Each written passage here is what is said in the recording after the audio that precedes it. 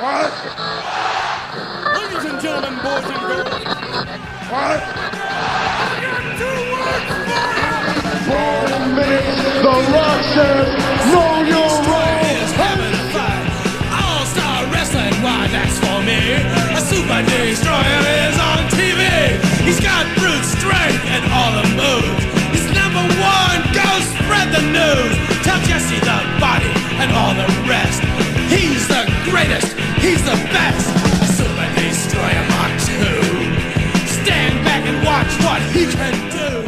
A Super Destroyer. Ladies and gentlemen, boys and girls, children of all ages, welcome to episode 31 of the Middle-Aged Outlaws podcast. Today we're sending ourselves back in time to 1989 to take in NWA WCW's Great American Bash. Before we get into what can only be described as a blast from the past, see how Adam's doing. Adam, how's it going, pal? Yeah, it's going fine, thanks. How are you? Wonderful, thank you. Good. I'm very keen to find out what you thought of this show. When I asked for your GIF form response of what you thought of it, you sent me quite a funny Reno Gattuso. Sometimes maybe good, sometimes maybe shit. I like that. That kind of summed it up pretty well, actually. Yeah. I mean, as we go through it, I think there's some things in here I really enjoyed, and there's a whole nostalgia feel to the whole thing that I like. And some of the matches are pretty good. Some of them are not so good. And, I know plenty about late 80s WWF, but I hadn't really looked into late 80s WCW. And I think, there's similarities, but there's differences as well. Yeah. I think some of the in-ring product here, although it's not all great, is probably better than some of the in-ring that I was used to seeing from that era. But again, it varies. It's interesting. You said it's certainly less polish. Yeah, definitely. Yeah. As well. But before we get into all that, let's have a look at July 1989 as it was. July 1989, Seinfeld screened its pilot episode on NBC in the US. Wow. When Harry Met Sally was released in cinemas. Wow. Did you go see that when you were 8? No, I didn't. No. Could have been awkward if you were there with parents or... Yeah, I wouldn't have enjoyed that. We had some special birthdays that year, Adam. A man that's close to your heart, Gareth Bale. Oh, okay. One of the world's greatest wizards, not Chris Jericho. Daniel Radcliffe was born that year. The young man that would go on to play Harry Potter. And the world's greatest footballer and my number one crush, Alex Morgan, was born that year as well. That month of that year. Oh, nice. I think you mentioned that to me at the time, and I encouraged you not to make the entire show about Alex Morgan. But we'll see, Oh, yep. Let's not do that. You, music-wise, last time I asked you to try and guess something for the top 10. I'm not going to be cruel and do that to you this time, but I will tell you what the UK and US number ones were in July 89. Sonia, You'll Never Stop Me From Loving You in the UK. Okay. Recognise that one? I recognise the name of the person, but not the song name. Sonia. Not Sonia from EastEnders. And in America, it was Martika, Toy Soldiers. Okay, I think I know that song. You know, it was sampled on the Eminem. Yeah. Toy. Aye, that one. Yeah. Okay. There you go. A golden age. I definitely wouldn't have got those, so I'm glad you didn't ask me. I think you've probably got a cheeky wee Simon Cowell produced Sonia album hiding in that music collection of yours somewhere. Yeah, I mean, back when I had all the CDs, there was all sorts in there. So, yeah, they're long gone, unfortunately. I miss them. Well, talking about a rogue bunch of misfits being all chucked together, let's get straight into this Great American Bash 1989 pay-per-view. This, I believe, was the first Great American Bash to be ran by the WCW after Turner Broadcasting had purchased the rights to NWA. Yes. Does that sound right? Yeah, I think so. Yep. We're in Baltimore, Maryland, with good old JR, Jim Ross, and Bill. Oh dear, I didn't take his name. Caudle? Bob Cottle. Bob Caudle. Yeah. And I enjoyed their banter back and forth pretty much throughout this.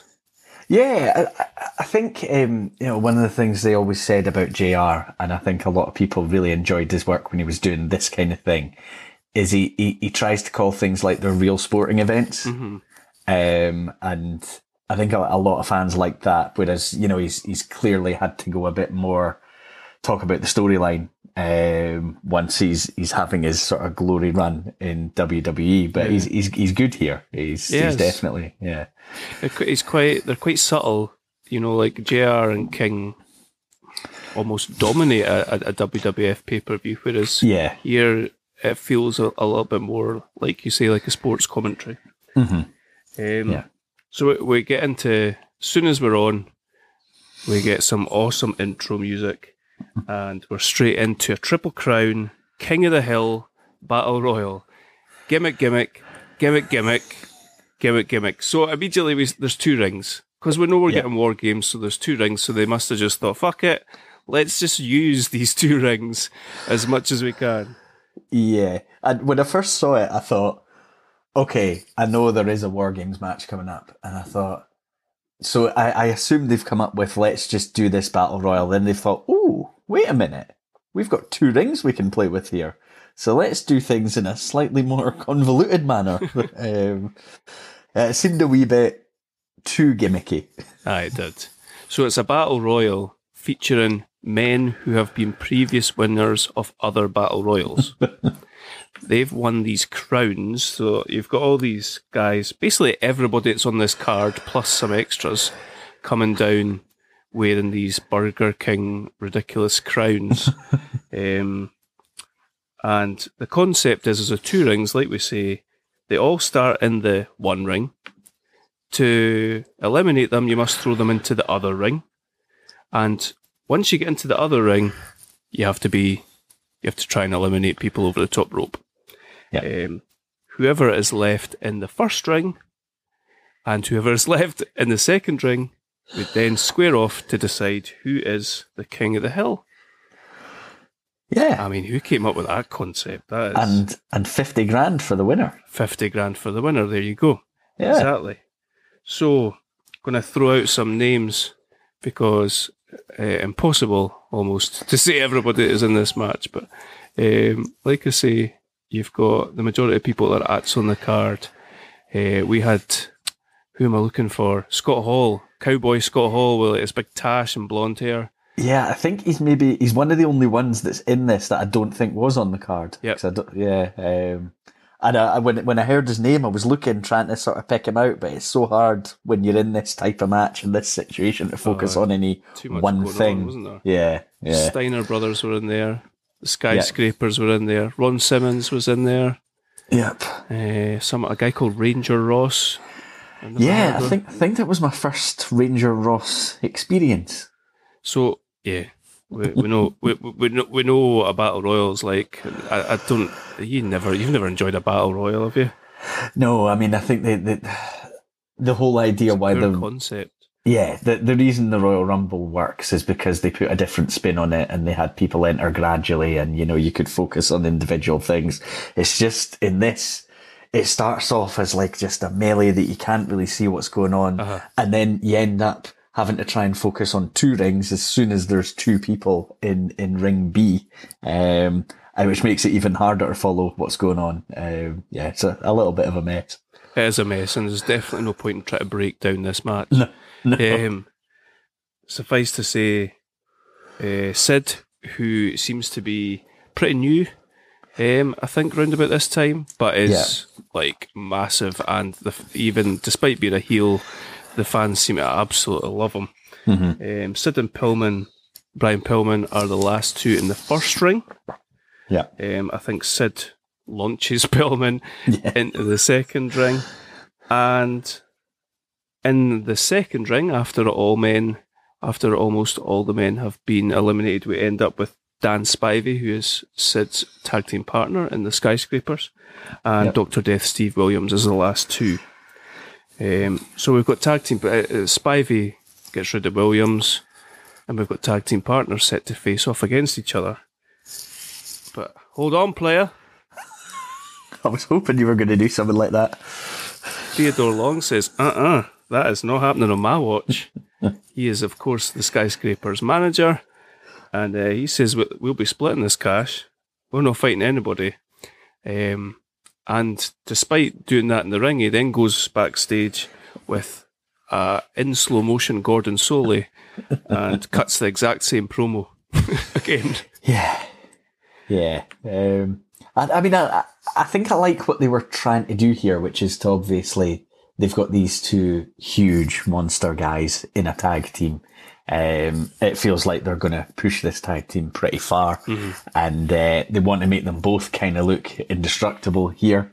So they've basically just destroyed the field for this battle royal, and then not turned on each other, because obviously it's far too early in the storyline for anything like that. I noticed even during this, and I think it maybe becomes apparent later on in the tag match, the crowd really like Sid, but they don't seem to feel the same way about Spivey. Yeah, agreed. We'll talk about that at that match.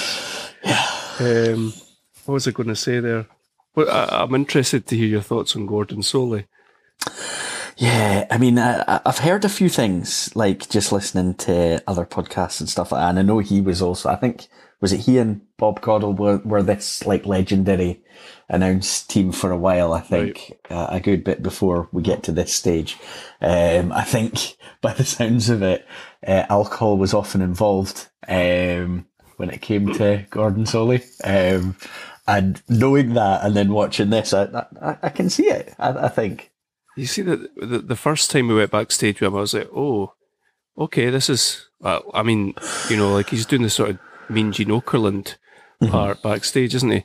But as it went on, and they essentially do interviews with him for every match, in advance every match, I was like, I quite like his style, actually. It's just nice and slow, methodical. I quite liked it. I like the logic of the tag team partners not fighting each other.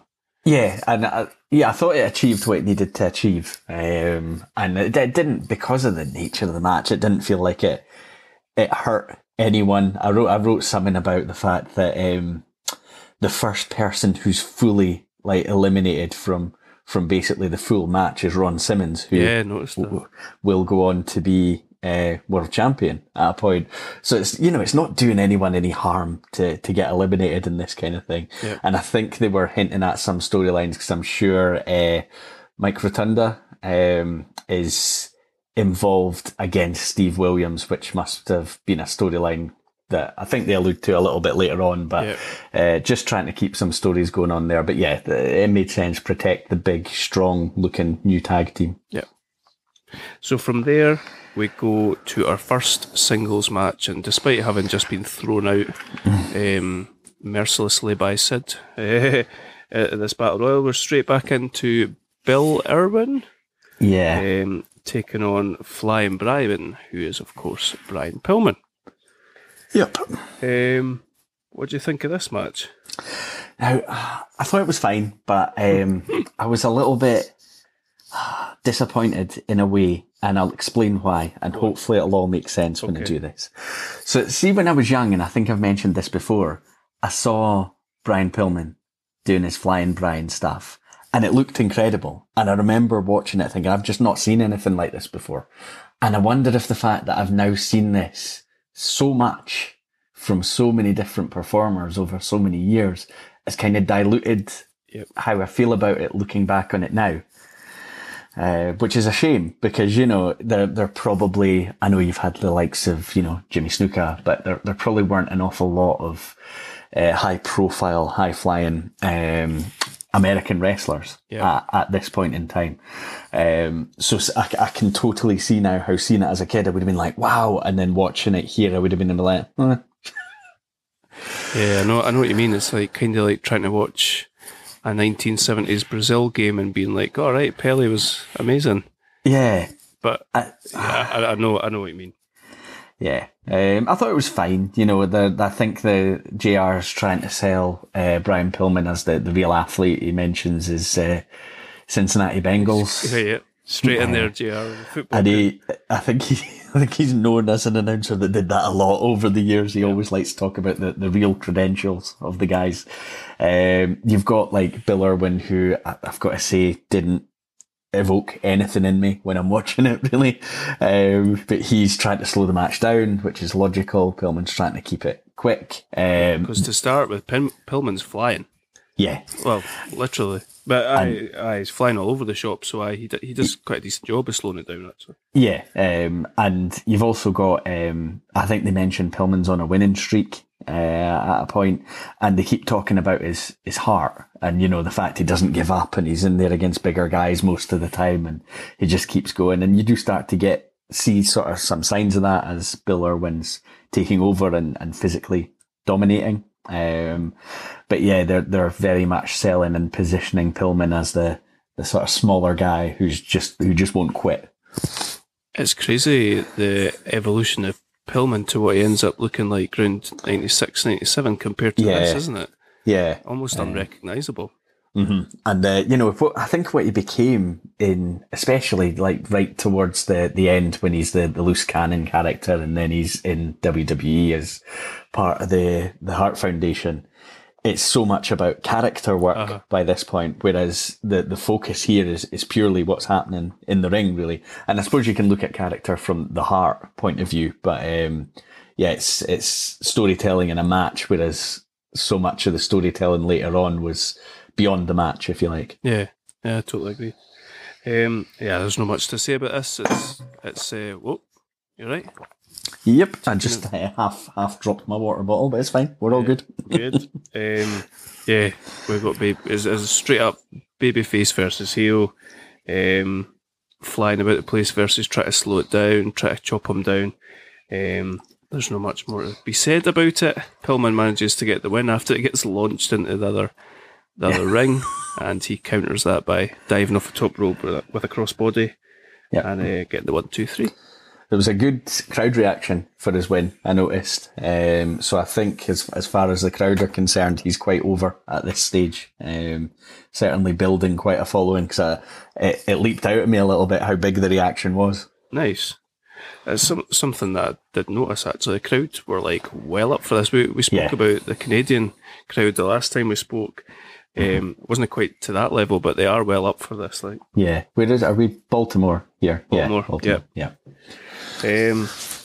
So we go from there back to Mr.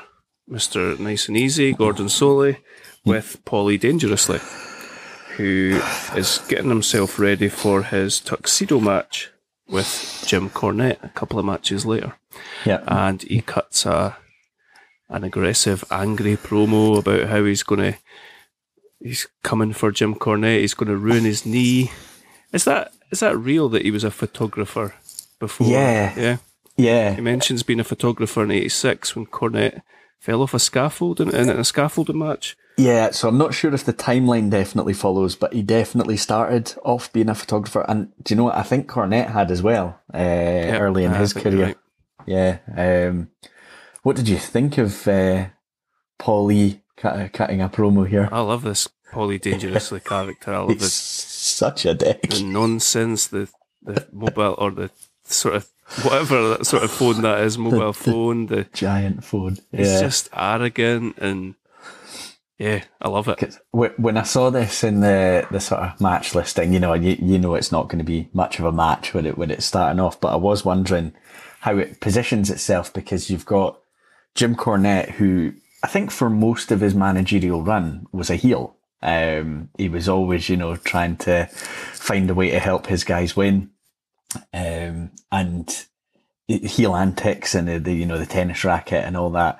But I can't imagine manager Paulie Dangerously being anything other than a heel. Yeah. But it becomes, I think, quite clear quite quick that, who's on what side here. Yeah, absolutely. So we go to our next match. Get your frisbee and your sunglasses ready, Adam, because here come the dynamic dudes. God. Oh, This was awkward. this was so weird. Dynamic dudes appear to be park-dwelling cool dudes that throw frisbees to each other and have blonde hair and like bright colours. Yeah. That's the gimmick. And they grab some poor kid out of the crowd who is not interested in catching a frisbee from Johnny Ace. But they do it to him anyway. And they launch some frisbees into the crowd. I genuinely forgot that this was Shane Douglas and John Laurinaitis. They were almost unrecognisable. It was so funny. See, I kept thinking when we were watching this, you remember when we were going through, was it when we were going through 98 that we saw some fantastic work from Shane Douglas in ECW, being like this total badass heel champion. And I'm watching this and I'm just thinking, wow. Wow. It's so funny. Yeah. And the dynamic dudes are taking on the Skyscrapers, who we've obviously seen win the Battle Royal. They've got the camera away down low to accentuate how tall they are as they're coming out. I immediately love the presentation. I'm like, yes, they look amazing. We've got Teddy Long, obviously, managing them. I love the whole obviously, they have to get in the ring. But when you're younger and watching stuff like this, I think that, it almost makes up 80% of it is what they look like and the whole gimmick. I think they would have felt very at home on the WWF show at the time. I mean, you can see everything that Vince saw in Sid and why he was so desperate to get him and brought him back a couple of times. Do you know who made an appearance as a skyscraper as a one-off? I do. Do. Mean Mark. Yeah, Mean Mark. The masked skyscraper. But he wore a mask. Yeah. Did he really? Yeah. Yep. The Undertaker himself. Yep. A one-off appearance. Yeah. There you go. What could have been? Yeah, I mean, he could have had quite a career. So, this is funny. There's quite near the start of this match, JR starts taking wild shots at WWF. Yeah. We are not bodybuilders. What else is he saying? He's referring to Jake the Snake. He says something like, they don't bring their pets to the ring. Yeah. It's like, wait, what? Yeah, that was quite something. I was watching and listening and thinking, oh, JR, if only you knew where your career is going to be taking you and where you would spend so many years. But yeah, he was firing off shots. If only he knew that Ricky Steamboat was going to come out with a Komodo dragon in about half an hour. Yeah, I wonder when you've said what you've said, when that happens, if you're just sitting there thinking, oh, shit. That's where the anger comes from, this podcast. So this match is not the greatest thing in the world. No. Apparently the criteria for being a skyscraper is no sell everything. Poor Johnny Ace almost dies in this match. I know I'm going straight to the finish, but oh my God. Yeah, he definitely nearly just dropped him on his head. And that was a bad look. I didn't like that. That was horrible, eh? It looked really bad. Yeah. That was Spivey. Yeah, it was. Yeah. I think Spivey spends about 95% of the match in as the legal man. The whole crowd, despite them being heels, are screaming for Sid and they go mad when he gets tagged in. And then there's a point, I can't remember what he does, but he does something heelish and they start jeering him and he really revels in the jeering. He does a pose and everything. Yeah. But then they start cheering him again. It's funny, eh? Class. So yeah, like that powerbomb that Spivey does on Johnny Ace, that should have finished the match, and it did finish the match. Yeah. Skyscrapers win. I'm sure the dynamic dudes go on to do amazing things in the WCW. Yeah. Yeah. I mean, we come out of this with no doubt in our minds that we're to keep an eye on these skyscrapers. They're going to be a thing. And yeah, I don't know. I don't actually know if the dynamic dudes were more than glorified jobbers, but it's kind of how it came across in this match anyway. Definitely did. Yeah. Like a Saturday night main event type guys for the Heart Foundation to run through or something. Yeah. Back to Gordon. Yes. Bring us back down to earth, and he's with Jim Cornette, who cuts a passionate promo. Yeah. He's ready. I believe him. Don't know about you, I loved it. He's great at promos. Like, I think I probably didn't see, aside from him just speaking for somebody as a manager, I probably didn't see enough of his promo work. Because he's really good, and he must have done a hell of a lot of them, even just, for the Midnight Express and things like that. Because I think what I'll have seen more of is him just being next to, I don't know, Kamala or somebody like that at any given time. But yeah, it also struck me how young he looks. I know, me too. It's terrifying. Yeah, he talks pretty passionately. He talks about the fact he did injure his knee in the scaffold match in 1986, and he still has to wear a knee brace. But he says he'll get to Paul Lee even if both his legs are broken. Yeah, he's just a very good talker, Cornette. Yes, he definitely is. And we go straight. Almost, he must have just hot-footed it straight through Gorilla, because we're straight into the entrances, and the crowd goes absolutely wild for Cornette. You'd think this was Hulkamania at its peak. Yeah, It's crazy. yeah, and the boos for Paul Lee as well. Yeah, the crowd are very much in Cornette's corner here. Paulie's walk's amazing. He's had the same walk forever. That kind of cocksure swagger, I like it. I was not sure what to expect with this match. Tuxedo match, of course. The winner is the man who removes the other man's tuxedo. Sounds like something I probably wouldn't be that interested in watching, but I have to tell you, it's probably one of my favourite matches on this card. I actually really, really enjoyed it. It works better than it should. And I think it's because they do a few logical things, because I think it's always in the back of your mind, especially after the promo, that Cornette is just going to go 100 miles an hour here. He's going to go after him. He's going to do everything to get to him. And then you've got the classic heel move from Paul Lee with the powder to the face, which, puts the heel well in control. And then he's he's using this massive phone on Cornette's knee, just smacking him with it. And it's I don't know how to describe it. It's ridiculous, but I was quite absorbed in it. I was the exact same. I was laughing. I was listening to Cornette talking about this match, and he's like, and he's got to town on the knee, and then the stupid motherfucker started hitting me in the other knee. Is there a bit of real life heat between these two? Because I'm sure I've heard, it might have been Bruce Pritchard at a point saying that they butted heads a lot when they were both in creative roles at WWE, but they're so similar, and that's maybe the problem. Yeah, that's exactly what I was going to say. I think the whole thing is that they're essentially the same person. One's from New York and one's from the South, sort of thing. Mm-hmm. Yeah. Like you say, Heyman, Paulie Dangerously's got a town on the knee. At one point, Paul spits at him as well. I mean, he's really healing it up here. Yeah, absolutely. Yeah, and he drops an elbow as well, but Cornette gets it the way. Yeah. I've wrote here, Cornette seems to be hulking up. Yes, he does. He hulks up.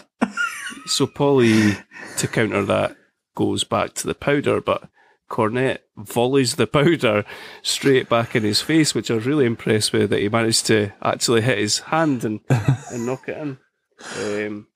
I had there was one moment of commentary that just had me picturing Jerry Lawler here, but it's obviously a very different environment. Jerry Lawler from the Attitude Era, because at one point, and I'm sure I heard this right, Bob Caudle says, "Let's see some clothes come off." Oh God!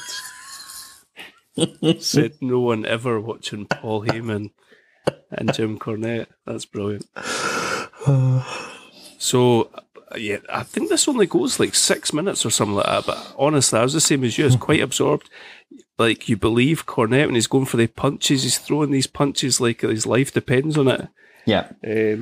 Eventually, he gets that tuxedo ripped off of Heyman, and he takes off up the aisle in his boxers or whatever. And the fans go wild. Yeah. That's good fun. Yep. That's like wrestling comedy done in a logical and sort of fun way, isn't it? Yeah. Yeah. There's only there's one other issue I have with it, but go on. But I think it maybe comes in the promo that comes immediately next. There's something that's said between JR and Bob Caudle about this is, there's only room for one manager or something like that. And then we've got this guy, Gary Hart, who is a manager, who's completely uninvolved in this whole situation, who's talking about the great Muta, who's facing Sting later for the TV title. And I think Gary Hart ends up involved in about 3 matches from here till the end. Yeah, I think he's with Terry Funk as well, isn't he? Yeah, but they've just, forgotten about him in the Battle of the Managers. I've never heard of him before. He's quite charismatic. I like the way he cut a good promo. Yeah, I've no idea what happened to him, because he's obviously here and fairly prominent on this show. He's got some roles, but I don't know if I don't ever remember him being at WWE in any kind of role, which is it's a little bit surprising that I hadn't heard or seen more of him, because he seems pretty good in the role. He does. So we're back with Gordon, like you say, is with Gary Hart, and I think they expected to be with the Great Muta, but Gary Hart tells us that he is currently meditating in preparation for his match with Sting for the NWA TV title, like you say. Yeah. How much do you know about the Great Muta?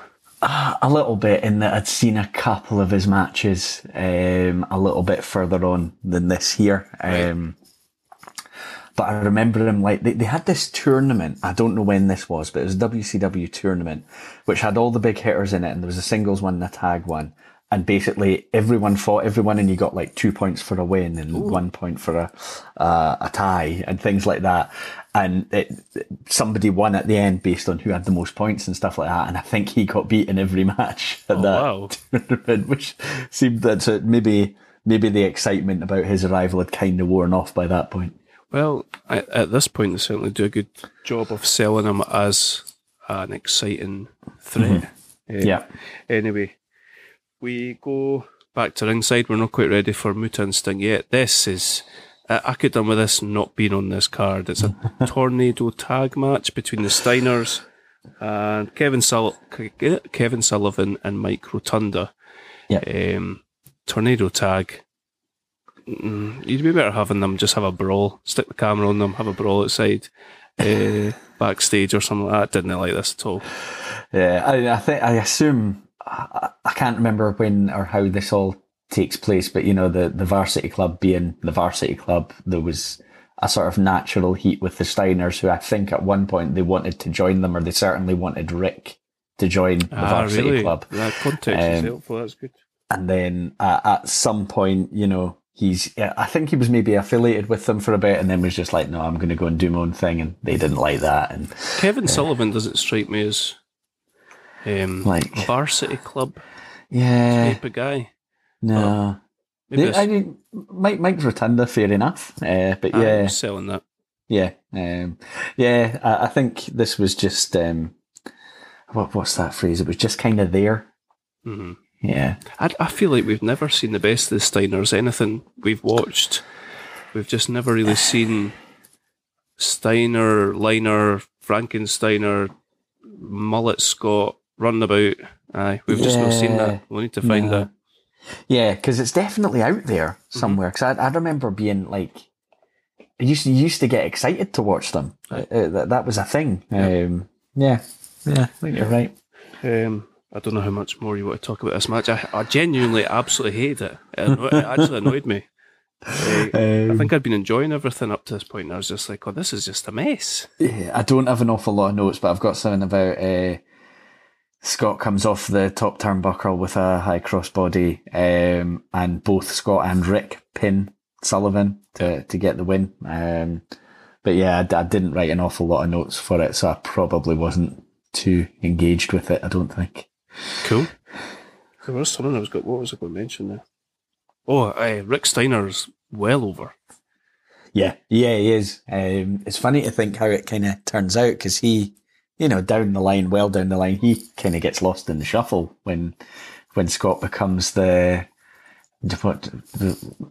is he? The freak? Freakzilla, big Papa Pump. Yeah, Big Papa Pump.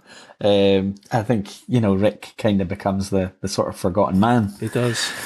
It's funny because I was looking at WCW pay-per-views round about this time, a little bit further on, and the Rick's in main events as a solo performer as well. So yeah, it's funny. Guess who we're back with? Yes, Gordon. Just take your time, Gordon.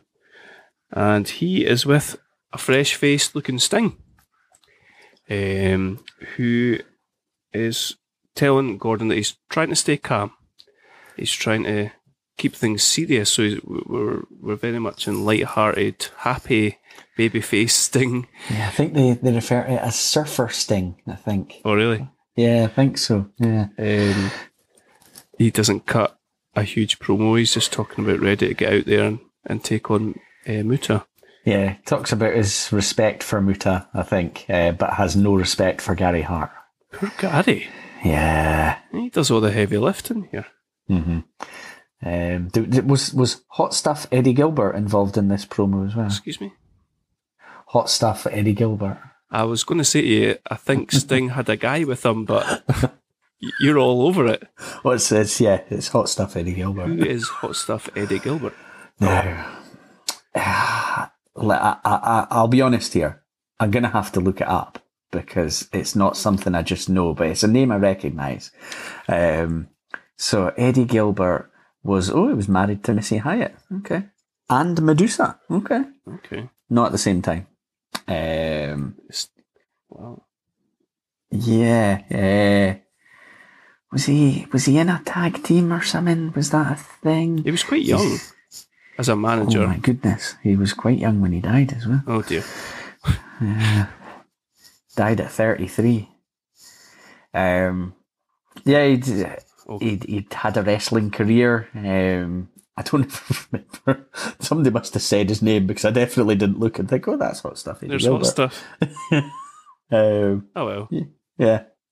Rest in peace, Hot Stuff. So here we go, NWA TV title, Young Sting versus the Great Muta. I did not know what to expect with Great Muta. He came out with some crazy thing on his face. I thought, is he wrestling with that on? This looks like a creator wrestler that like a 6-year-old kid would have made. No, he takes it off and he's wearing red face paint. I thought this was brilliant. I really enjoyed this match. Yeah, I think this was my favourite match on the card. Right. Really enjoy. I do like the main event as well, but this was really entertaining because, like you, I didn't feel like I'd seen a lot of Muta anyway. And there's at the start of the match when the announcers are saying something like, I think they say the Battle of the Paint, and I was thinking, no, don't do this. This isn't. And I was also kind of waiting for all of the Japanese wrestler the cliches and things like that, and we do see some of them, but maybe not to quite the extent that we have done on some other occasions. And I liked Gary Hart because he's doing quite a lot of things through the match, but a lot of them are quite subtle. Mm-hmm. I think right from the start, there's that he's basically distracting Sting, who goes after him, which allows Muta to jump Sting. Yep. And it's a lot of it is just little moments where he's looking like he's gonna reach in the ring and snatch a foot and stuff like that, but he doesn't actually do it quite a lot. I like that as well. He's just been a pest basically. Yeah, which I really liked, and you need something I always think is sadly missing from the current product is the heel manager. It seems like you just get, I don't know, Valleys now or Paul Heyman, or who does get involved and does some things like this, but it doesn't seem to be as much of a thing anymore. They were doing it for a bit with Don Callis when he was with Kenny Omega, Right. in AEW. That was quite good. But you're right, it doesn't seem to be. I think how influential Bobby Heenan has been over the years. Yeah. Let's write to Vince. We'll tell him.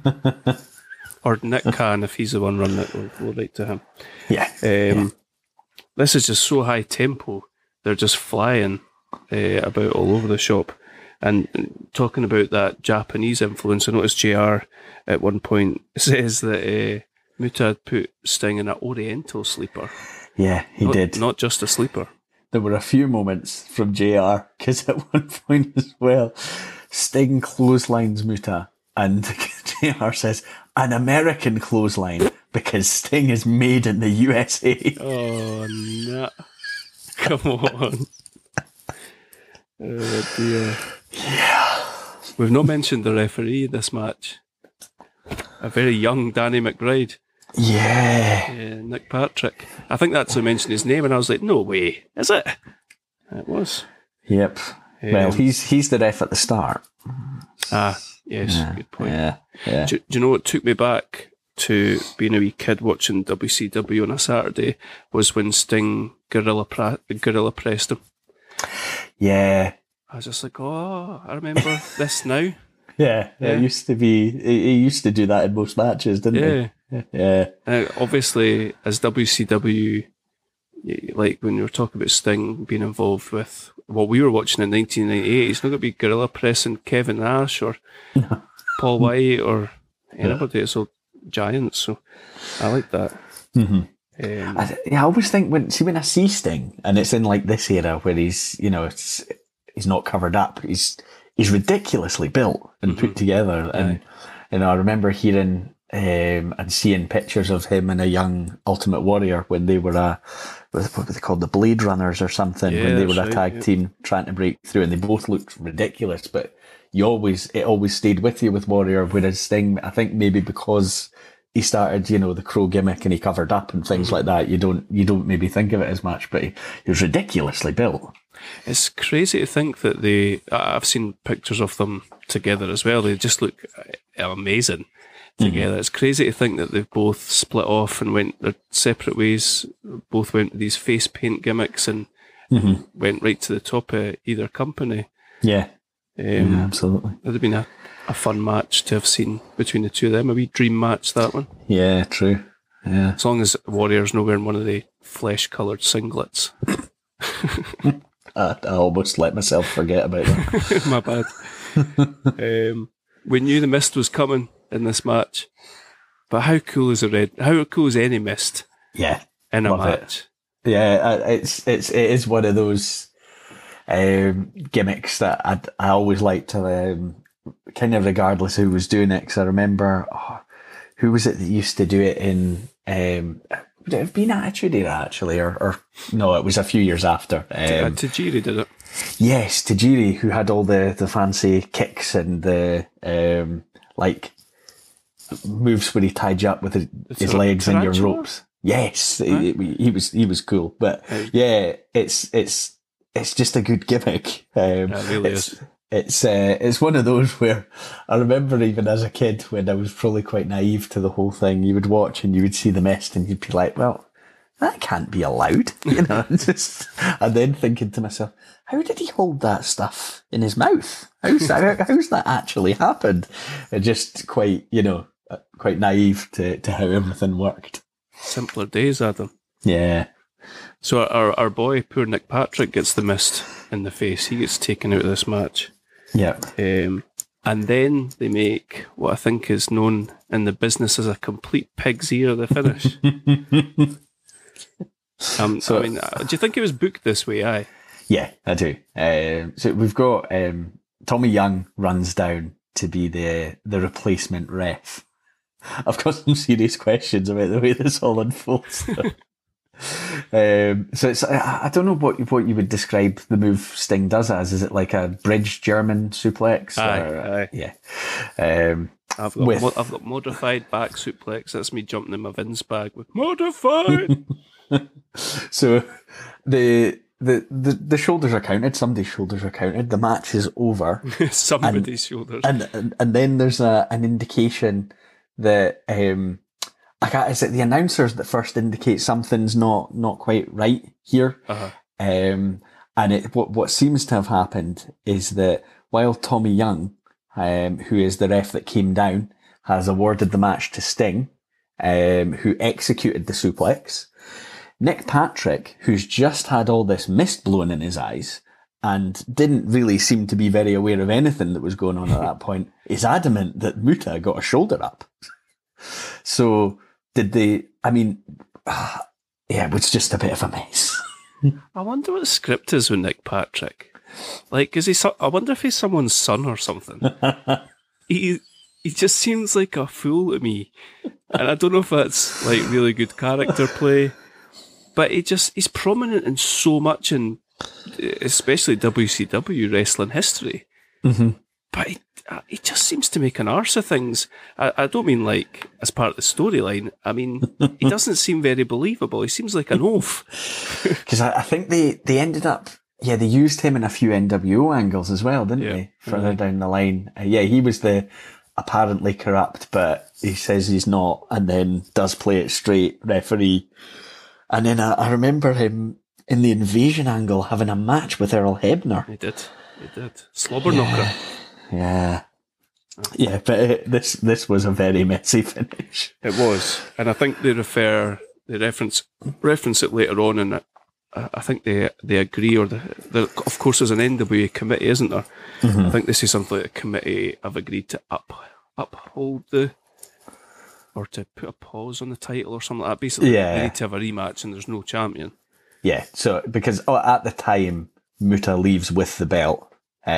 Sting had gone in as champion. I think they mention it's Sting's first major championship. Ah, right, okay. Nice. So he's... I don't know if he's maybe already had like his match with Flair. He must have done, I think, that kind of made him. And then he's been just gradually working his way up the card. Nice. But he's, the referees have basically awarded, the two referees that are involved have awarded the match differently. Yeah. So there's currently no champion, but what they don't do a good job of is making that clear. And I was sort of thinking about the fact that I've heard this discussion quite a few times about what announcers actually know when you're going in to a show.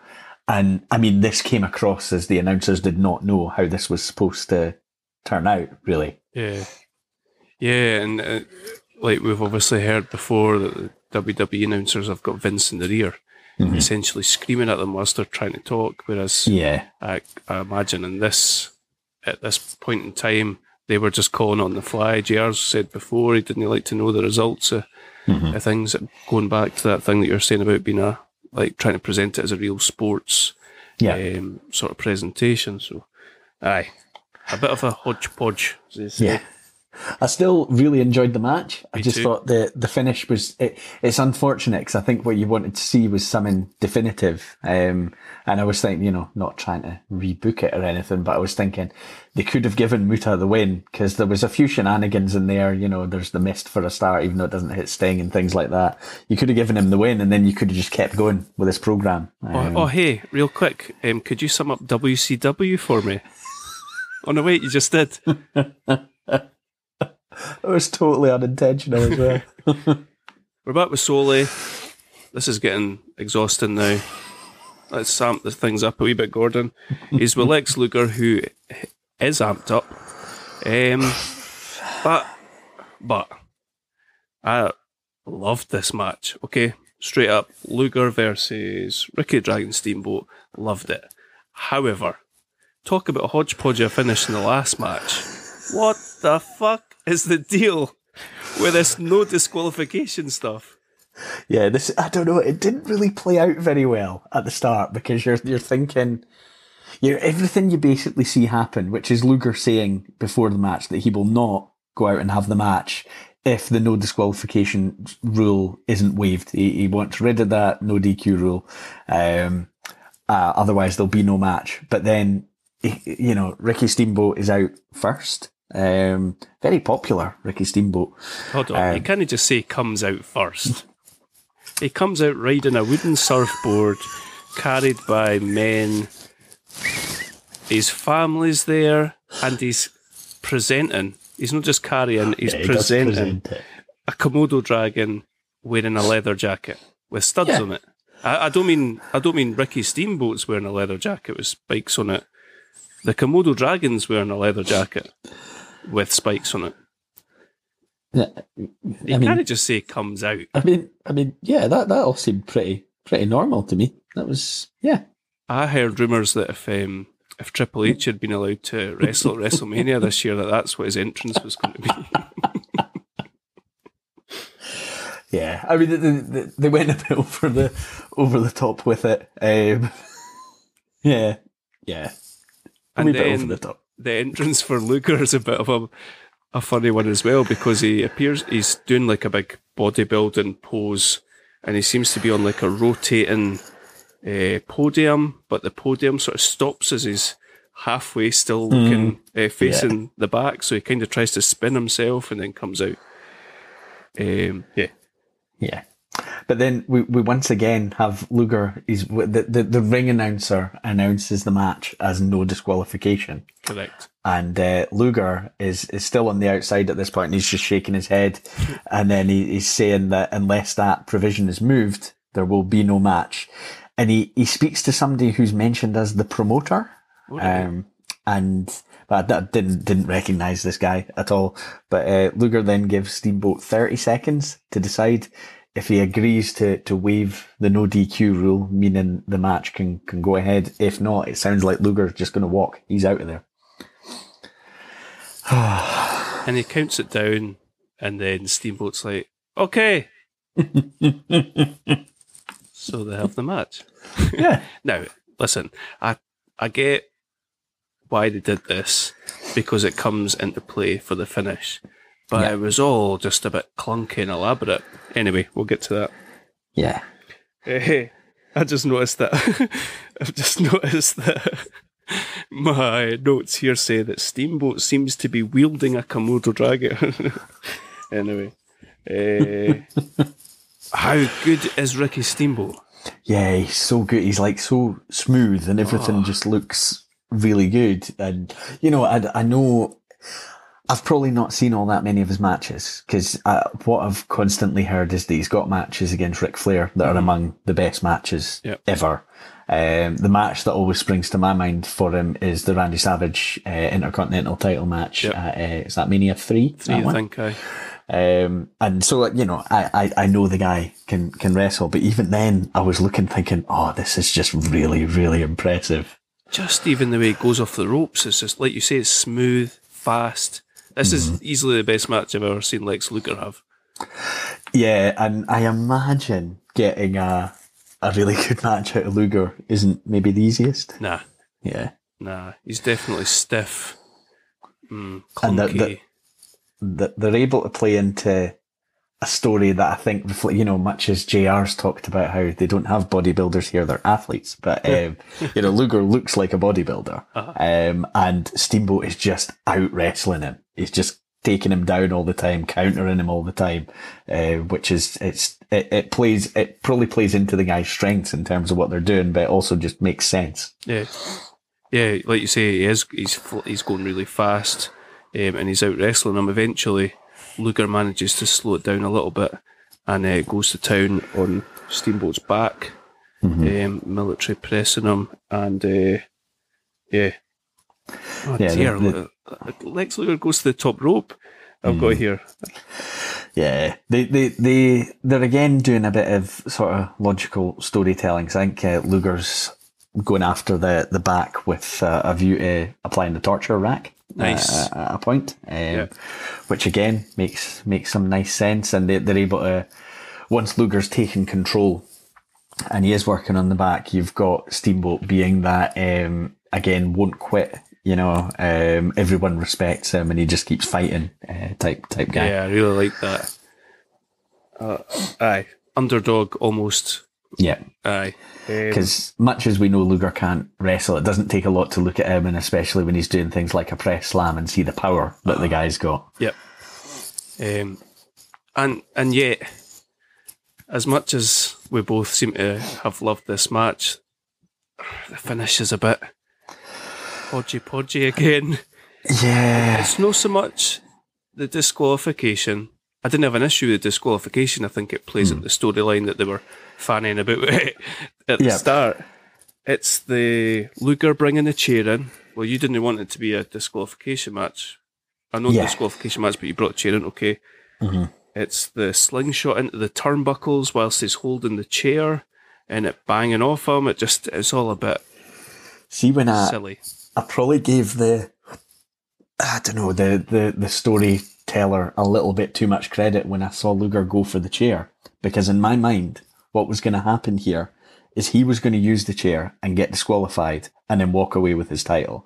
Now, to me, once I thought about that, I thought, well, he wouldn't want a no disqualification rule because he actually just wants to bail out of this match. He wants to get disqualified. So he needs the no disqualification rule gone.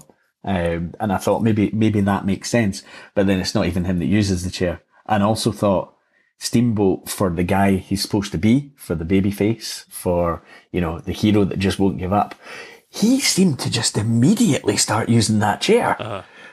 I thought that was it seemed out of character. Yeah. But then at the same time, he was quite amped up. They'd been flying about the shop. Maybe it was just adrenaline. I don't know. Mm-hmm.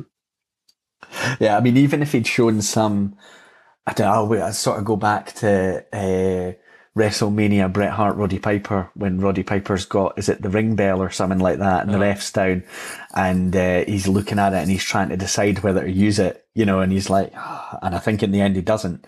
But here, it just looked to me like Steamboat was like, chair, yes, bang. Yeah, swings for the fences. So he gets disqualified and he goes after Luger, and they sort of keep fighting. They go in the crowd, or they're up the ramp fighting, chasing after him with the chair. It's a bit Benny Hill. But it's a really good match, and after watching it, I was just a bit like, I want to watch more Steamboat, much like I was like, I want to see more young Sting after watching that previous one as well. Yeah, the announcers sort of tell the story of, they believe Steamboat should get another shot. Luger brought the chair into the match, although Steamboat used it. They sort of speculate that this was maybe Luger's plan all along. And I imagine there probably is another match at some point between them. It'd be an odd way to end a feud. Yeah. I forgot to mention that was for the US title. So Luger was a US champion there. Yep. Right, we're back in promo for more promos, and this time we're hyping our War Games. And both these teams cut some promos. We've got the Fabulous Freebirds and what were they called? Samoan SWAT team? Samoan SWAT team, yep. Fatu and Samu? Yep. Yeah, Fatu Rikishi? I think so, yeah. Yeah. These two, the hedge drinkers. Yeah. Right. Yeah. Yeah. I don't know what the oh, hello. Who's joining us? Yeah, it's just one of the cats has just come in the window and it's being incredibly loud, but he'll calm down in a minute. He'll be fine. We've got the Samoan SWAT team just like biting each other and banging heads with each other. They're just coming over insane. And the Freebirds just cut, there's obviously three of them there. They just cut promo after promo. They're class. What's his name? Michael Hayes cuts an absolute brilliant promo. Yeah, and I think he was always like the vocal leader of the group. He's brilliant with a microphone, Michael Hayes. And then we go over to the other side. So what have we got? We've got the Freebirds, Fabulous Freebirds, and the Samoan SWAT team taking on Midnight Express. Midnight Express. Road Warriors and Steve Williams. Yes. And we start off with the Midnight Express. but that gets cut as Steve Williams is Superman flying across the camera in front of them, smiling like Hacksaw Jim Duggan on his happiest day. Like, what? I always thought his name's Dr. Death. Yeah.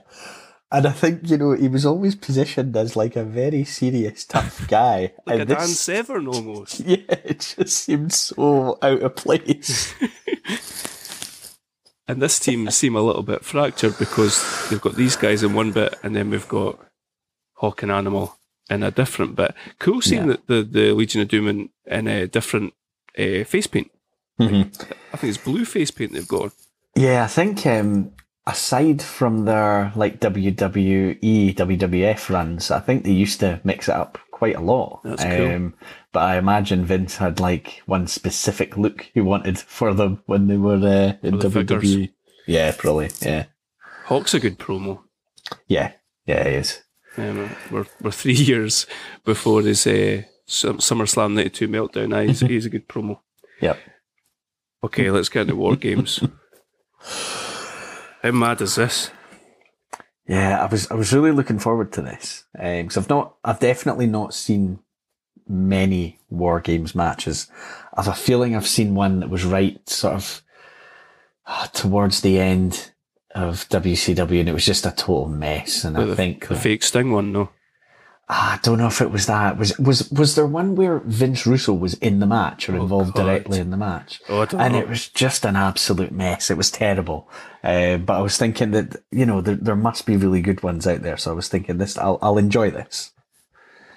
It was interesting. So I liked that. I've seen War Games where the next person... Should we talk about the format of War Games? Yeah. Right, yeah. okay. So there's 5 people on each team. To start off with, one from each team enter, and they go for 5 minutes? 5 minutes. 5 minutes.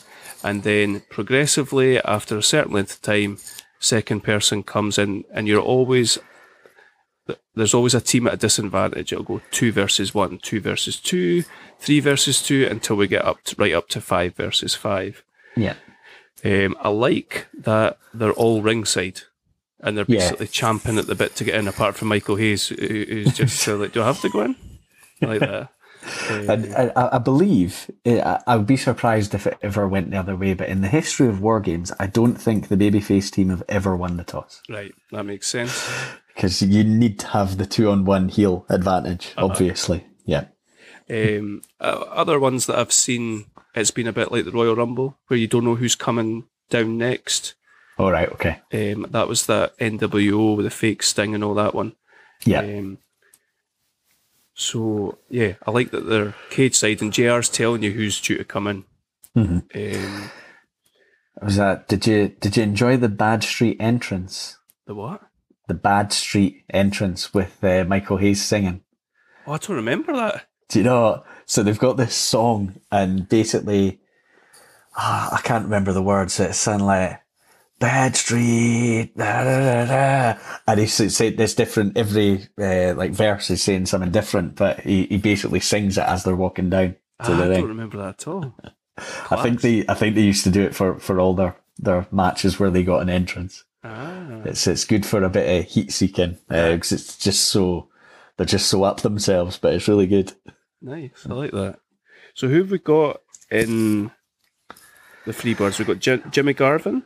Yep. We got Michael Hayes, who we were just talking about, and wait a minute. Right, it was Terry Gordy. He's a big lad. Yes. Aye, okay. Yeah. So we start off with Beautiful Bob Eaton, and Jimmy Garvin. I think is it Gorgeous Jimmy Garvin? I'm sure they mentioned that in the commentary. Used to be gorgeous, aye. Yeah. Aye. And this is just obviously, it's funny because these guys that go in first must be knackered by the end of it. Yeah. It's a really odd dynamic of a match because they even mentioned this in the commentary. You can't win or lose until everyone's in. And it's really odd to be watching a match where you know nothing it's not nothing decisive because you can have somebody taken out, I suppose. But there's going to be nothing definitive until everyone's in the ring. And the only way to win War Games is for the team has to give up. Yeah. There's no pins or whatever. Yeah. It's an interesting concept. I wonder why WWE have never used it. Yeah, I know they used it in NXT, didn't they? But yeah, I think that's the only, and I think at the time that happened, that was probably Triple H's call, just based on the sort of how long ago that was. And he would strike me as somebody that would want to recreate something like this. Aye, just with his, he's got a lot of he's got a lot of respect for the past in the business, so I think he would have looked and thought we can make that a current thing. But yeah, Vince has obviously never seen the appeal. 2 rings, needs to pay for another ring. That's probably his trouble. Yeah. Yep, we get Eaton and Garvin starting off, and at one point it pans to Paul Heyman and he's on the mobile phone. Yeah. I've written, who's he actually on the phone to there? And who did we get in next? Terry Gordy. Gordy. Yeah. And Garvin and Gordy just beat the shit out of Bob Eaton, basically. Yeah. Until Steve Williams comes in, and I've wrote JR is loving life. Steve Williams is in. Yeah, that's his boy. I've got something very similar. Dr. Death and evens things up. JR's delighted. That's his boy. This is a much more mobile Steve Williams than I ever saw before. Yeah, he was probably a bit washed up by the time he appeared in WWF, because that would have been mid to late 90s. He was in the Brawl for All, wasn't he? He was in the Brawl for All. In fact, he was the guy they kind of wanted to win, wasn't he? It was going to be a vehicle for him, but yeah, that never really panned out. Poor Bart Gunn. But he's fast and powerful. He's military pressing. The big lad, what's his name? I just said it before, didn't I? Terry Gordy. He's military pressing him. He's bouncing him off the top of the roof of the cage. I like that. I thought that was pretty cool. He's huge. Yeah, and the thing is, I've always heard, and it's mentioned so often, and we all kind of knew it as almost like a running joke of that's JR's boy. And I always thought, why? What is he seeing? But see, when you see this, I get it. Aye. Because you could see somebody sitting, even, 7-8 years later in a booking room and thinking, why don't we bring him in? If it's that version of him, that would get over. But I think, just maybe a wee bit past it by the time it came. Yeah. I think he'd had a good football career, hadn't he? I wouldn't know what age he would have been here, but I think that was what the whole JR thing was about. He had a good football career. Yeah. Before that. So, we kind of go through this pattern of the baby faces coming back, and then the next allotted time being up, we get a Samoan spot. We get Samu in, and poor Bobby Eaton and Dr. Death are taking a bit of a beating at this point, until Animal gets back in and just does a classic Animal, really. Yeah. He was your hot tag for the Road Warriors, wasn't he? Yeah, absolutely. And I quite like the fact, what does that make it when Animal comes in? That's 3-3? Yeah. Thought there was quite good positioning to bring him in, because, the crowd are going to pop for both the Road Warriors. And I quite like the fact that they left Hawk to the end, because I think, we talked about Rick Steiner earlier. I know Hawk had like a world title match against Ric Flair and things like that. Oh, really? And you could have seen him being a single star. I think maybe just became too associated with LOD for maybe people to want it. Because I think by that point, when they're so over as a team, you just want to see the team. But he looks every bit a huge monster single star. Aye. And like you say, they make a big deal of him by leaving him as 5th. Yeah. So Animal comes in, starts doing these crazy shoulder tackles from one ring to the other. It's brilliant. Yeah. The crowd are going mad for it. And I've wrote here that Animal has turned the tide. The faces are on top.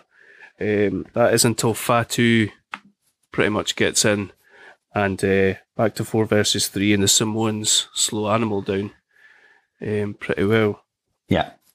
Then we get Stan Lane in. So we're left looking at having Michael Hayes and Hawk in the end.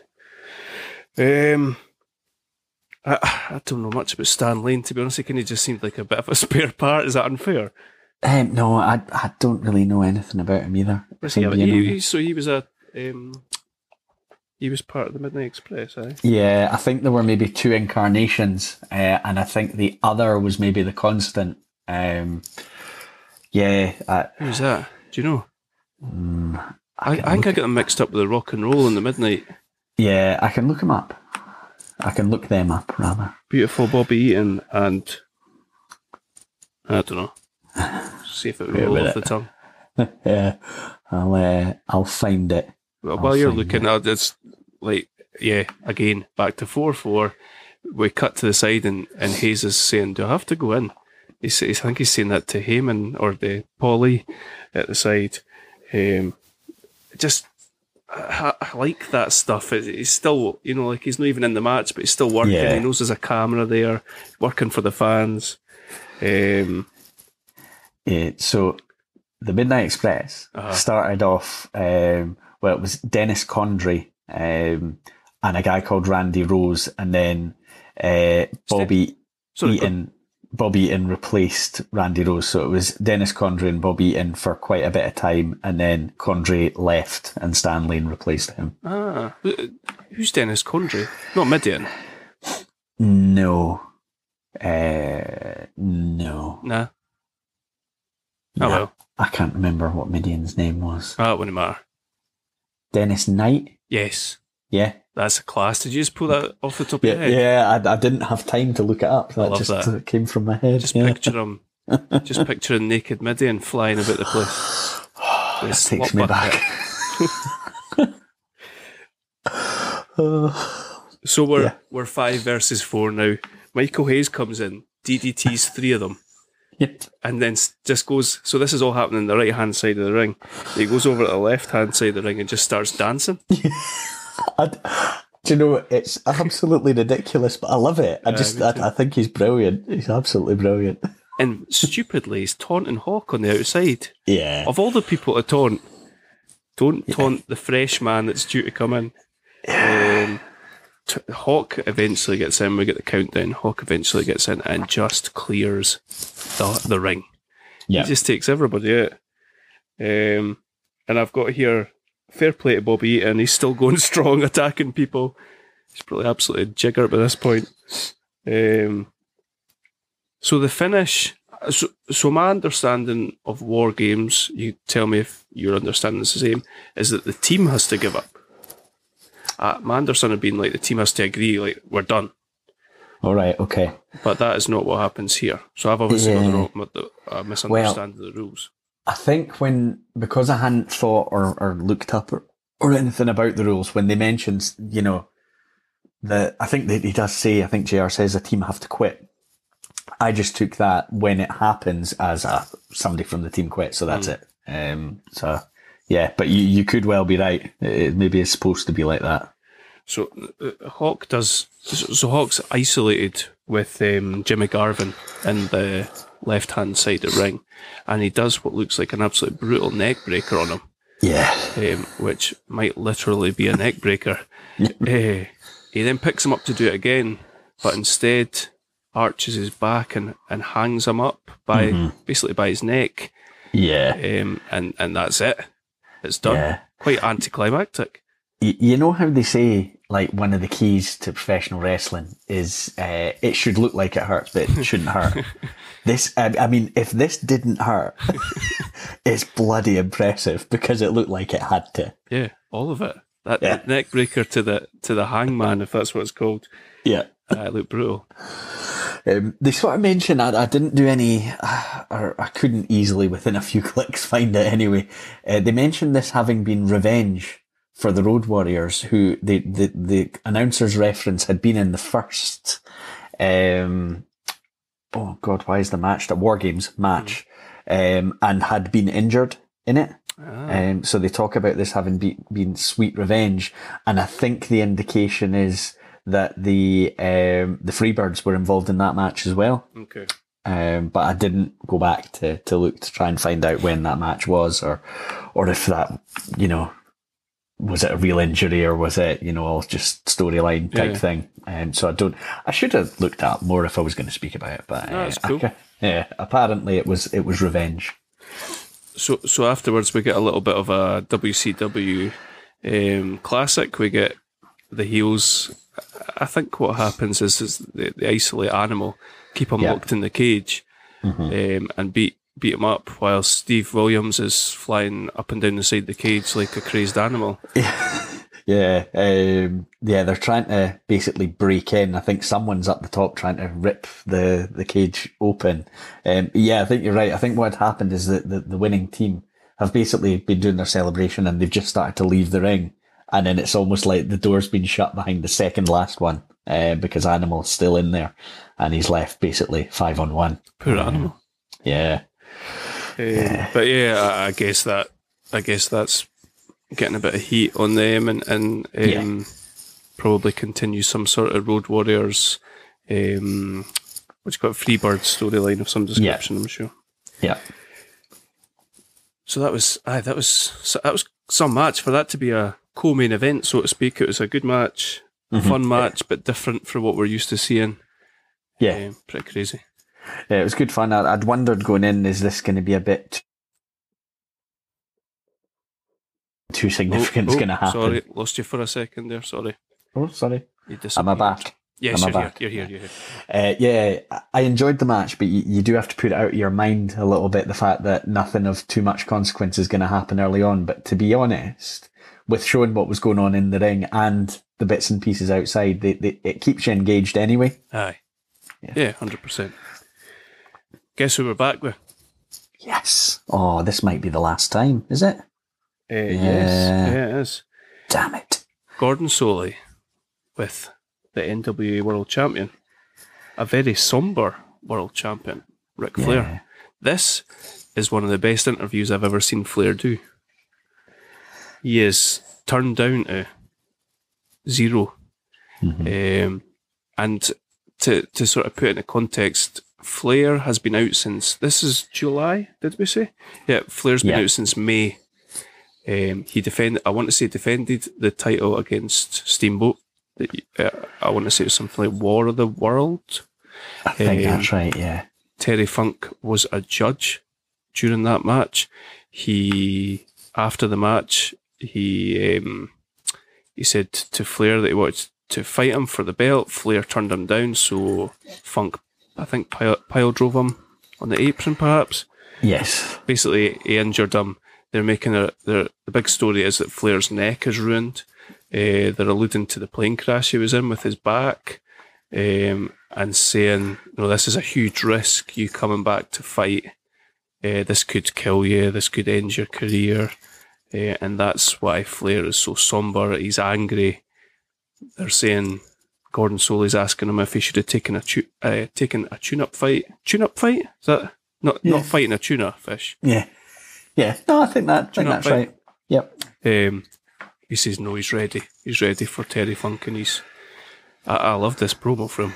Do you know, it's so different from his, because I think we're so used to him being, the confident, arrogant, over the top, and the fact he's often, doing the woos and shouting and screaming, and but this was a little bit more, you talk a bit quietly and you will drag people in. They almost have to lean in to listen to you.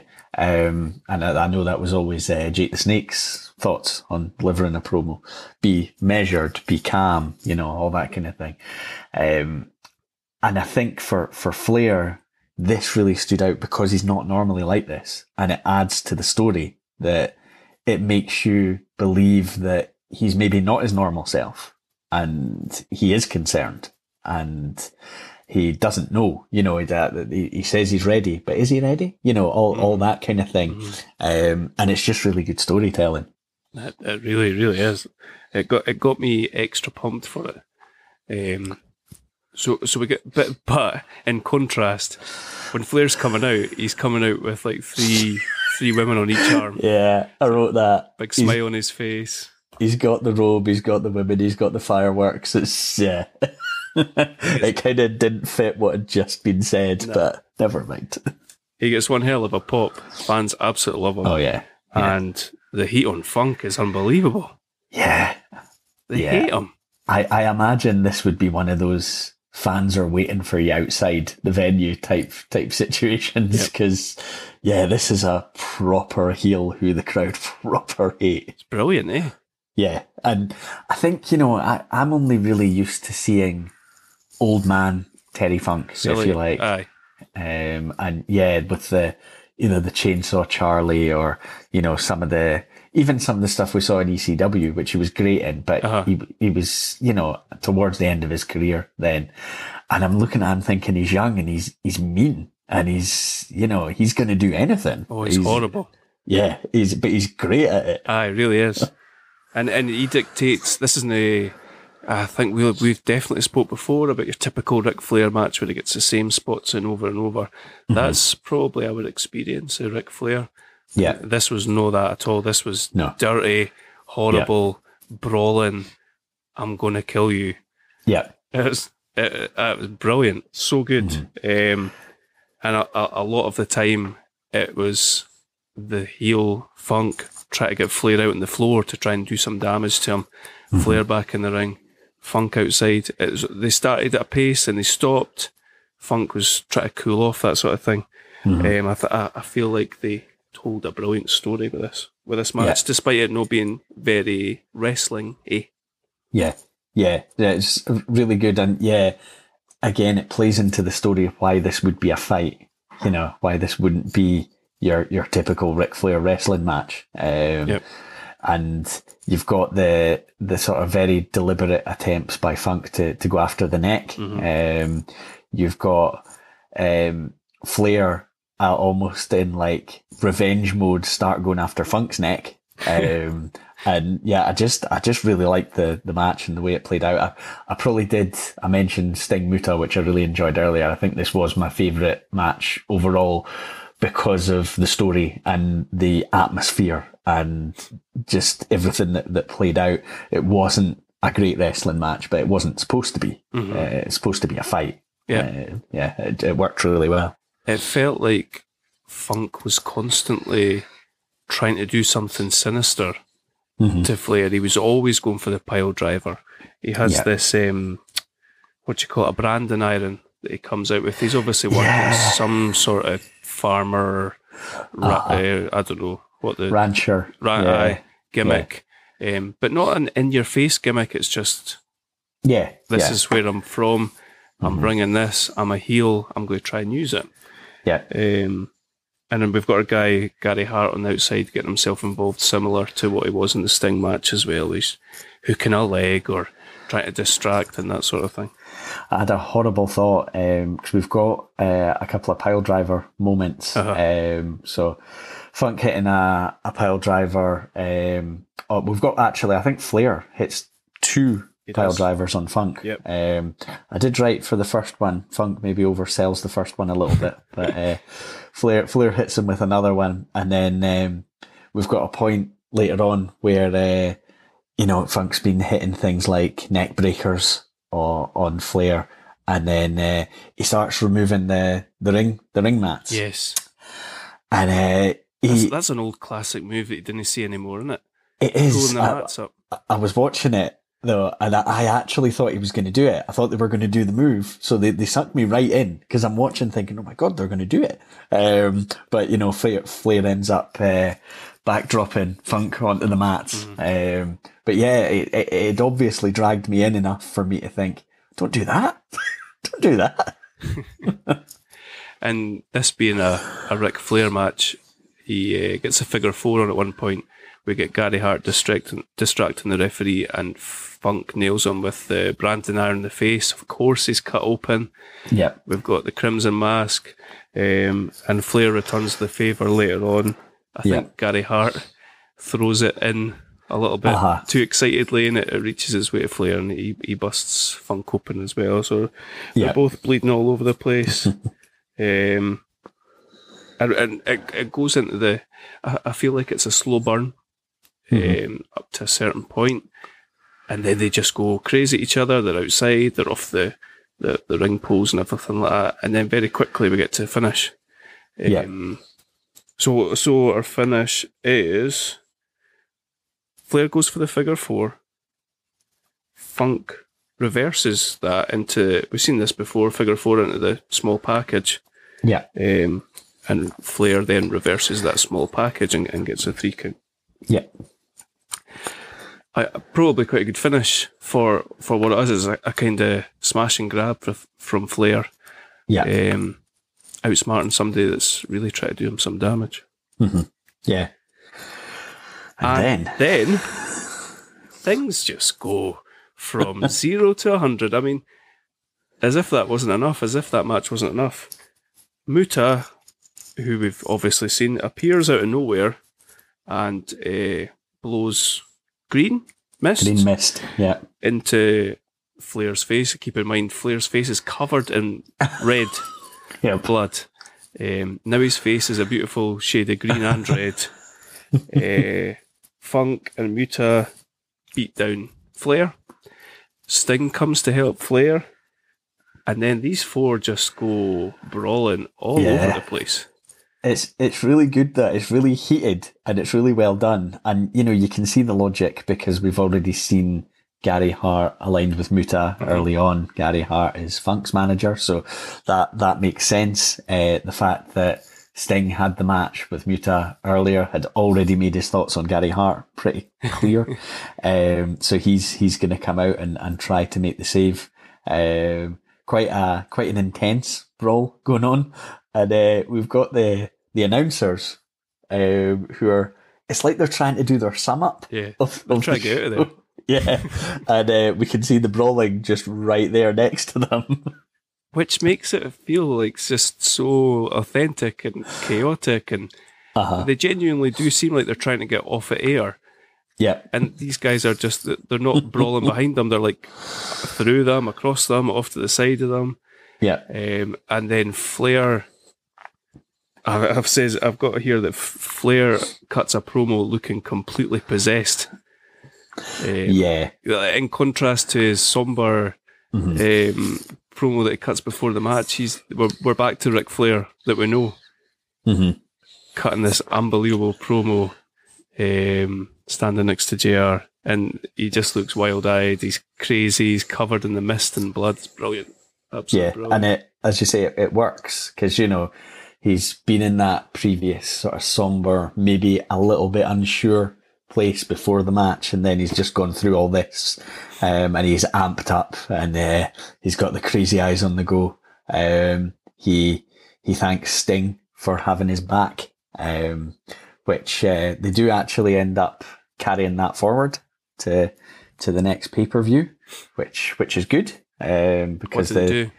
So at Halloween Havoc, back in the days when there were many months between pay-per-views, we had... So it went July to October, that's class. Yeah. Wow. We had Ric Flair and Sting against Terry Funk and the Great Muta. Love that. With Bruno Sammartino as special guest ref. Oh, there you go. So yeah, at least they're going somewhere with this, which I like, rather than it just being for the sake of it. Yeah. So that was us. They kind of go off air with Flair looking crazy and them still fighting in the background and JR looking pretty uncomfortable. Yeah, and again, I like that, because he should look a bit uncomfortable. He should be looking over his shoulder and saying, "Where are they? What's going on?" All that kind of thing. So it didn't feel over the top or anything like that. So I think Great American Bash 89, I think fair to say a pay-per-view of two halves.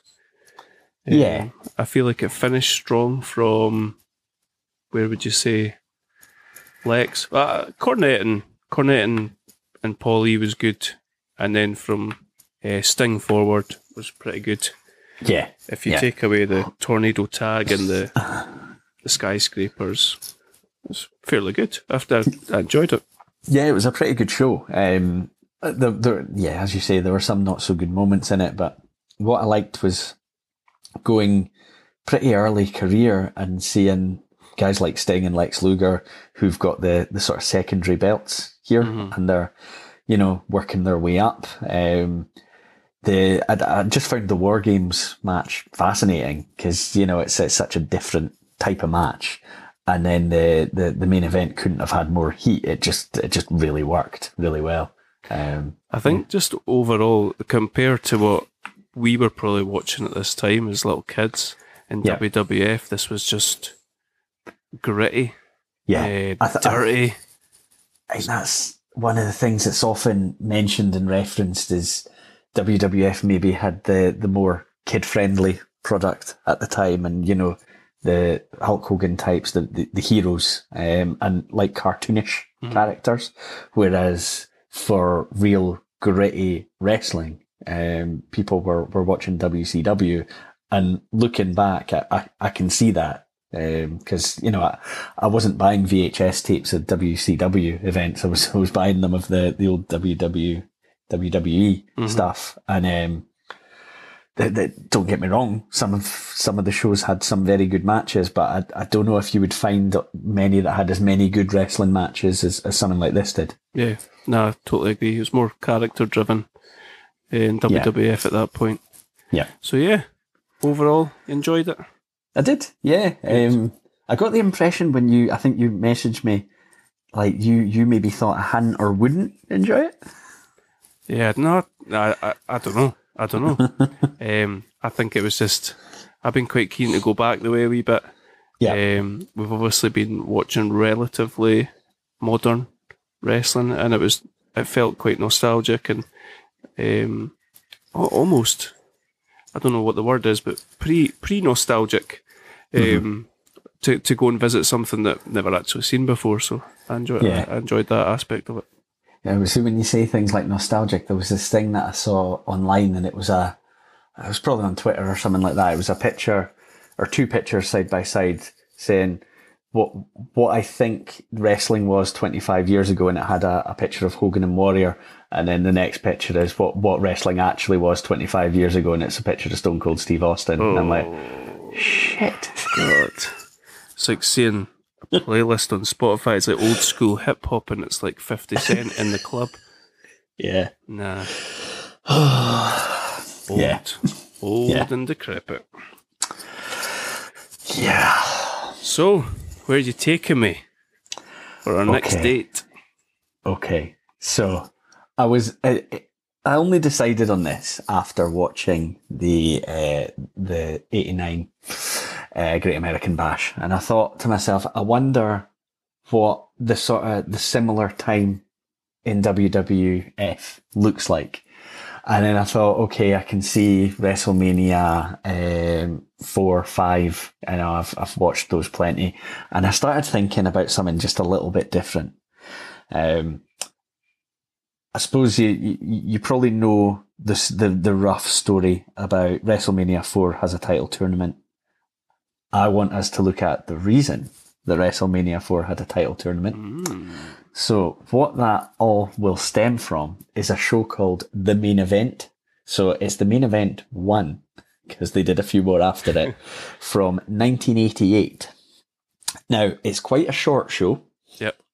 But I think, I mentioned to you, there's a lot before in the build up to this, then after the event that can be touched upon. Okay. But yeah, so The Main Event 1988, it only actually has 3 matches on it, but historically pretty significant stuff. Okay. So yeah, if you're ever wondering why was the title up for grabs in a tournament, this is going to explain it to us. Beautiful. Yeah, we can discuss it all. That sounds class. And I'm right in saying that this is headlined by Hulk Hogan and Andre the Giant. Yes. So it's not the last match, but it's the headline match. Ah, right, okay. And I was hearing or reading somewhere that when this show, I think you told me how many people watched it, which just seemed absolutely insane. Was it 33 million? 33 million. So apparently because some of the stuff beforehand had gone a little bit long, there's a tag match between Strike Force and the Hart Foundation, which goes on last. Who are Strike Force? Strike Force is Tito Santana and Rick Martel. Nice. That's the same person, though. No. That's like saying, oh, it's Bray Wyatt and The Fiend versus... Well, it's kind of like that, but they're different guys. Oh, right, okay. I mean, Tito Santana was El Matador. And Rick Martel. And he was Rick Martel. Like Ezekiel and Elias. Well, I mean, because I'm not currently watching, I have to assume that they're the same person, because otherwise I don't get why it would be a storyline. But anyway, so yeah, that match actually cut off because the other shows had run long. So that match classic. Didn't get me started. Classic Hogan. So that match was still in progress when the show on NBC ended. So nobody knew how that tag title match ended. However, I'm assured that the full match is on the network. So we will get closure on that. No wonder Brett hates Hogan. You can get started here. Aye. Back in 88. Cool. Look forward to watching that then. What I might do, if it makes sense, is maybe just chuck in Mania 4 after it,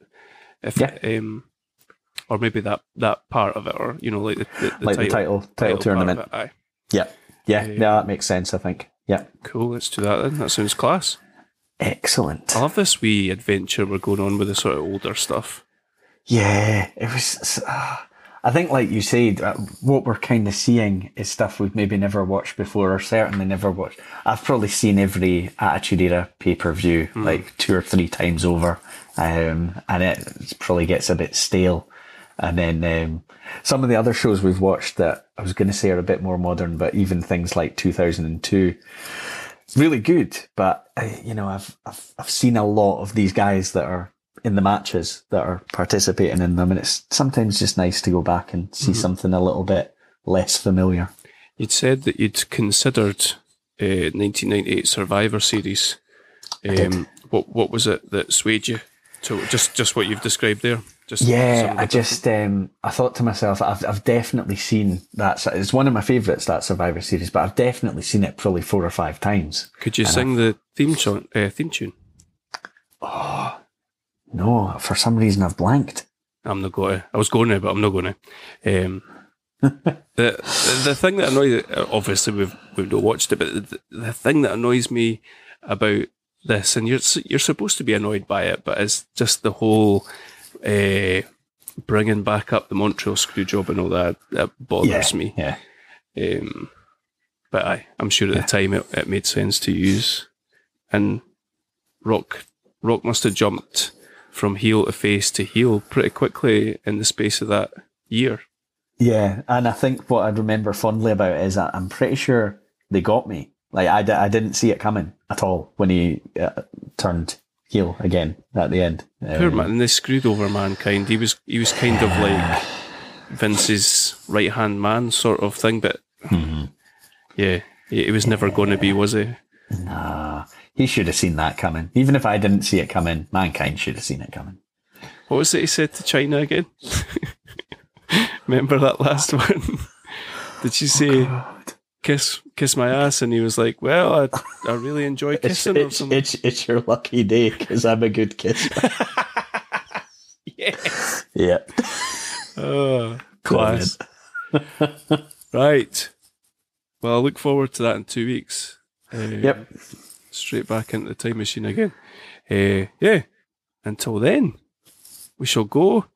And looking forward to seeing Big Andre in action. Awesome. That'll be fun. Hit us up on Instagram at Outlaws Pod if you have ever been hit in the face with a cattle prod. Or had someone spray mist in your face. Yeah. Okay. Or if Dan Spivey nearly dropped you on your head, we would be keen to hear from you. Until then, we shall see you in 2 weeks. Cheers, Adam. Cheers.